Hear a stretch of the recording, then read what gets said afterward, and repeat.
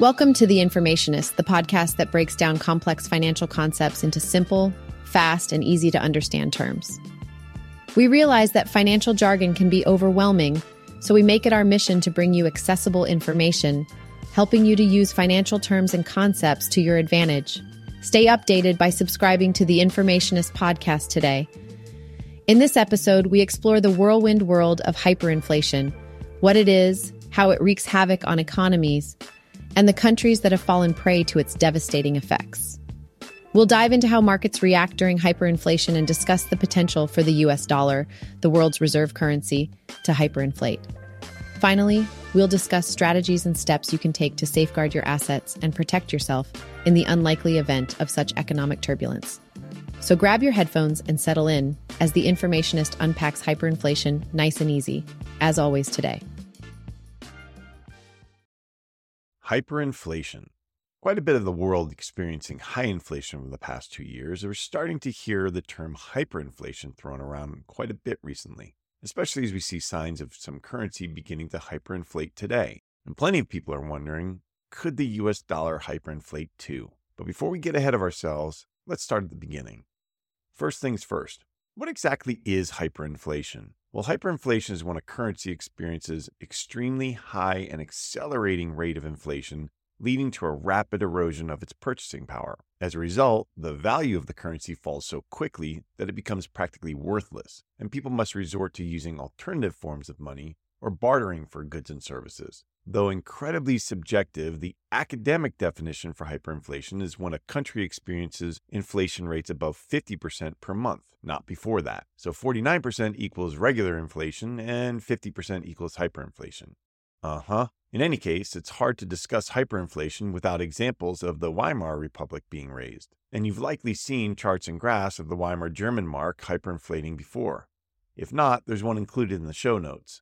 But for those who are just listening, I'll describe it here. Basically, it shows how many Reich Marks each gold mark was worth between 1918 and 1923. And while volatile during the whole period from 1918 to 1921, each gold mark was worth, on average, somewhere between 1 and 10 Reich Marks. Then, when hyperinflation hit, it skyrocketed higher over the next 3 years until each gold mark became worth 100 Reich Marks, then 1,000, then 100,000, and in late 1923, just 3 months after hitting 1 million, each gold mark became worth over 1 billion Reich Marks, a full and breathtakingly parabolic debasing of a currency. Hyperinflation. But what caused it? Simple. Money printing. Well, where have we heard that term before? See, in order to pay for war reparations imposed by the Treaty of Versailles, the Weimar Republic German government began printing excessive amounts of money. This ultimately led to a collapse in value of the German mark, as you can see in that chart above, with prices doubling every few days by the end of 1923. In a span of just a few years, a gold-backed currency that was worth one paper mark was suddenly worth 1 billion of them. And so, the Weimar Republic mark was eventually replaced with a new currency, the Rentenmark, which was backed by real estate assets. As for causes, hyperinflation is basically the result of poor monetary and fiscal policy, leading to large budget deficits, government spending far more than it makes, which eventually requires excessive money printing. It has to print money to buy its own bonds to keep the debt charade going. And this leads to a total collapse of confidence in the currency. I mean, who wants to hold a currency that's rapidly devaluing? And finally, a collapse of the currency itself.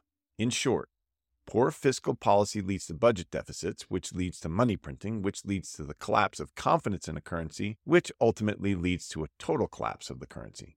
You may now be asking, where else does this happen? Can it happen again? And could it happen to the US dollar too? Let's answer those one by one.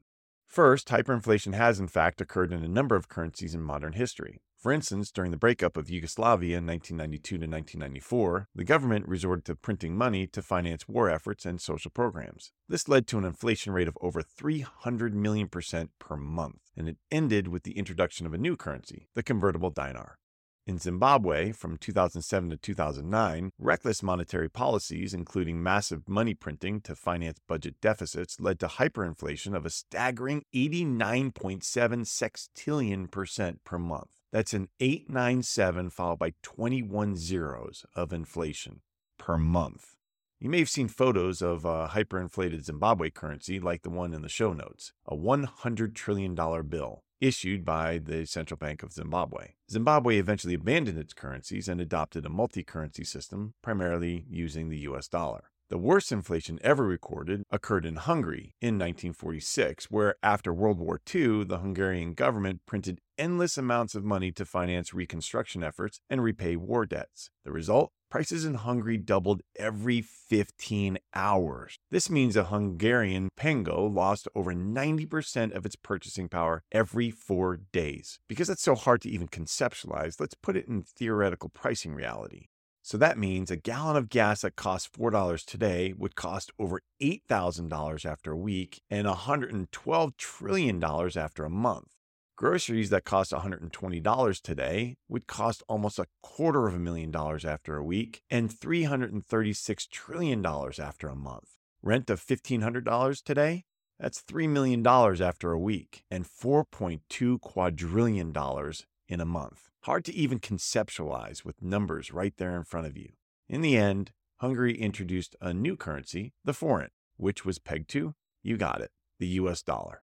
In some countries where inflation is currently raging out of control are Argentina, Lebanon, and Venezuela, where rates are being reported at over 100%, 250%, and 500% respectively. There's little doubt that each will fall victim to the academic definition of hyperinflation soon.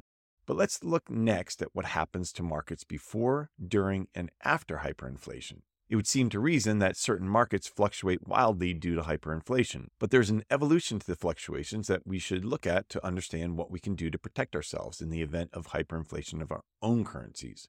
The domestic stock, housing, and precious metals markets become extremely volatile, especially when priced in hyperinflating currencies. So let's break it down. Before hyperinflation, stock markets initially may rise as investors seek to hedge against inflation by investing in companies that hold real assets or have pricing power. However, the stock market can become increasingly volatile as inflation expectations grow and uncertainty increases. Home prices, they may initially increase due to inflation expectations and the increased cost of building materials. However, demand may decline as uncertainty grows. Hard assets like gold, silver, and other commodities often become more desirable as investors seek to own assets valuable in any currency. Then during hyperinflation, stock markets become highly volatile, with periods of rapid growth followed by sharp declines. The real value of stocks, adjusted for inflation, decrease significantly, and many companies will fail due to economic challenges from hyperinflation, including reduced purchasing power, higher input costs, wage problems, foreign exchange impacts, etc. Home prices in nominal terms may rise, but their real value, adjusted for inflation, likely declines. Still, prices remain somewhat stable as people seek ways to protect their money by buying hard assets, and foreign investors buy at a decreased exchange rate. Hard assets retain their value during hyperinflation as they're seen as a store of wealth. Demand for gold, silver, and other commodities surge in the region along with the prices for them. After hyperinflation, as a country stabilizes its currency and implements economic reforms, stock markets can start to recover. However, this process can take time and is marked by significant volatility. The housing market can also stabilize as new currency or monetary reforms are adopted, and as the economy recovers, home prices may begin to rise again at a more sustainable pace. The outsized demand for hard assets declines as stability returns and investors regain confidence in the new currency and financial system, but hard monies retain their global purchasing power. One key to note in all of this is that countries with hyperinflation typically have a collapse of confidence in their banking system and a run on the banks. Investors seeking to buy hard assets withdraw as much capital as they can before banks freeze the accounts and refuse to distribute cash to customers. We've seen this exact thing happen in Lebanon this year, with irate customers resorting to robbing their own banks in order to get their own money back. Any way you cut it, hyperinflation is a painful currency phenomenon that leads to serious civil unrest and financial devastation for the average citizen. Unfortunately, no single country is immune to the phenomenon. So does that mean the US dollar could hyperinflate too? Will it? Well, let's be clear. While it's a non-zero chance that the US dollar hyperinflates in the near future, my personal belief is that the US dollar will be one of, if not the last currency to hyperinflate in the world. And even then, it's a long, long way off, again, in my opinion. Did you notice the examples above how a number of the currencies that hyperinflated eventually created a currency that was pegged to the US dollar? This means that the currency exchange rate does not fluctuate against the US dollar and is essentially fixed to it, moving with it lock and step. The only way to do this is to maintain a constant supply of the currency and not print excessive amounts of it due to fiscal deficits or other problems. This also means the country will issue a significant portion of their debt and hence reserves in the US dollar because of its stability and liquidity. This keeps global demand for the US dollar high, and as more and more currencies hyperinflate in the future, many folding into the US dollar, demand for dollars simply grows.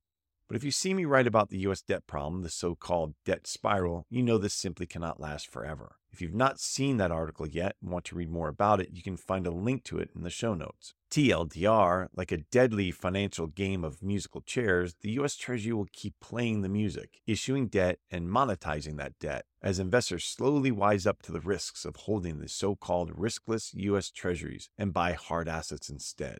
The music will keep playing until there are no seats left. And when the music stops, if you're left standing with no seat, no hard asset, tough luck, kid. You've been devalued, broke. The US dollar gets reset and the game starts all over again. So how can you protect yourself? I've been talking quite a bit about it recently, and as we've outlined above, one of the best ways to protect your hard-earned money is to own hard assets. Assets like gold, silver, Bitcoin, and yes, real estate too. I personally own all of these things as long-term investments, stores of value.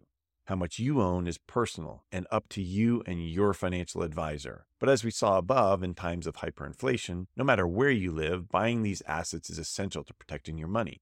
One thing to note here is that it's also essential to buy physical assets, not just paper contracts of them. Owning a house, you have the land, the dwelling, the physical property.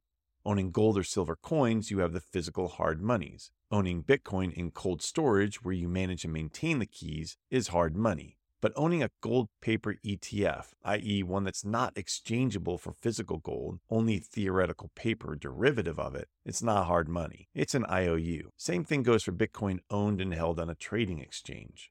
These IOUs will be the first to evaporate in the times of a crisis. So please be super aware of what you own and how you hold it. It may be the difference between having a seat or being left standing when the music does in fact stop. And the music eventually always stops.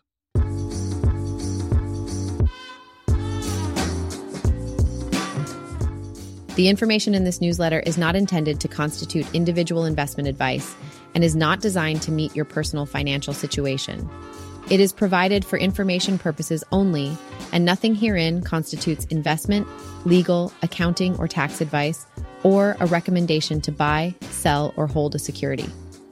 We strongly advise you discuss your investment options with your financial advisor prior to making any investments, including whether any investment is suitable for your specific needs. Subscribe to the Informationist newsletter to stay informed, break down information barriers, and learn about financial concepts quickly and easily at www.jameslavish.com.